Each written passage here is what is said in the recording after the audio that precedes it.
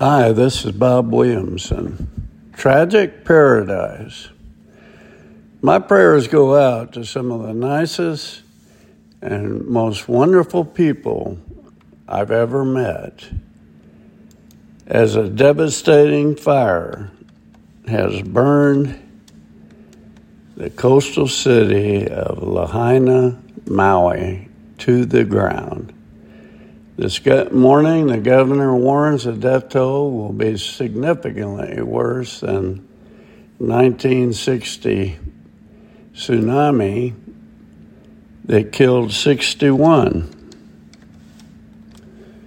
Cadaver dogs search for 1,000 missing, with 55 dead and counting. Neighborhoods and businesses have been razed to the ground, and vehicles burned to a crisp across the western side of the island as the wildfires cut off most roads out of Lahaina.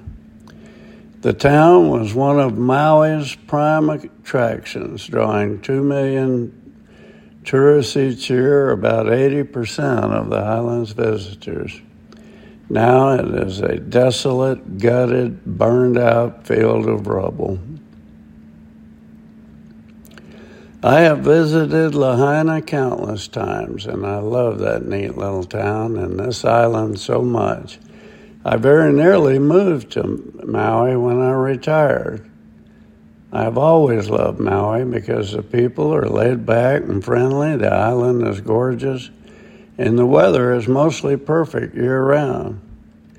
Sadly, that changed when a hurricane passed below the island, but the tailwinds roared across the island with sustained winds of 40 to 50 and 80-mile-an-hour gusts that pushed the flames from a brush fire across the island at frightening speed. It ended up roaring through Lahaina.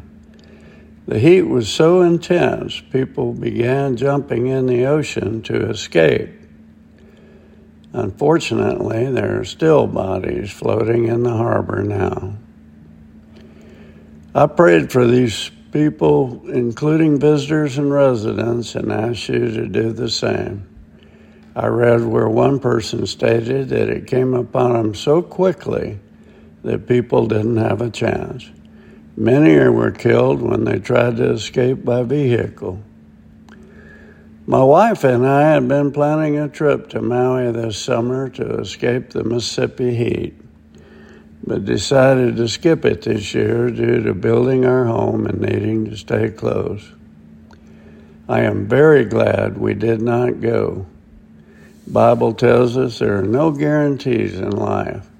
I have been scowling and stalking around like a caged tiger, roaring at the construction workers, taking too much time with finishing my home. What a shame to waste what precious time I have left growling about such stupid things. I read somewhere if we climb high enough, we will reach a height from which tragedy ceases to look tragic. Life can be short, my friends. One never knows if this day will be our last. The Bible states as much and warns us to always be ready. Today, I have renewed a pledge that I've had for over 50 years, and that's to be thankful for each day with which I am blessed and live it to its maximum without allowing things to bother me. In other words, try to rise above it. There is no room for scowling and growling or moaning and groaning. Instead, focus on the blessings. Please join me in saying prayers for those who have lost everything in Maui. I pray the death toll will not keep climbing. Buildings can and will be rebuilt. And I pray it's a speedy process for those who have experienced tragedy. Lord, comfort them now in their time of grief. Psalm 34:18, the Lord is near to the brokenhearted and saves the crushed in spirit. This is Bob Williamson. Thanks for listening. Have a good weekend and go to church this Sunday.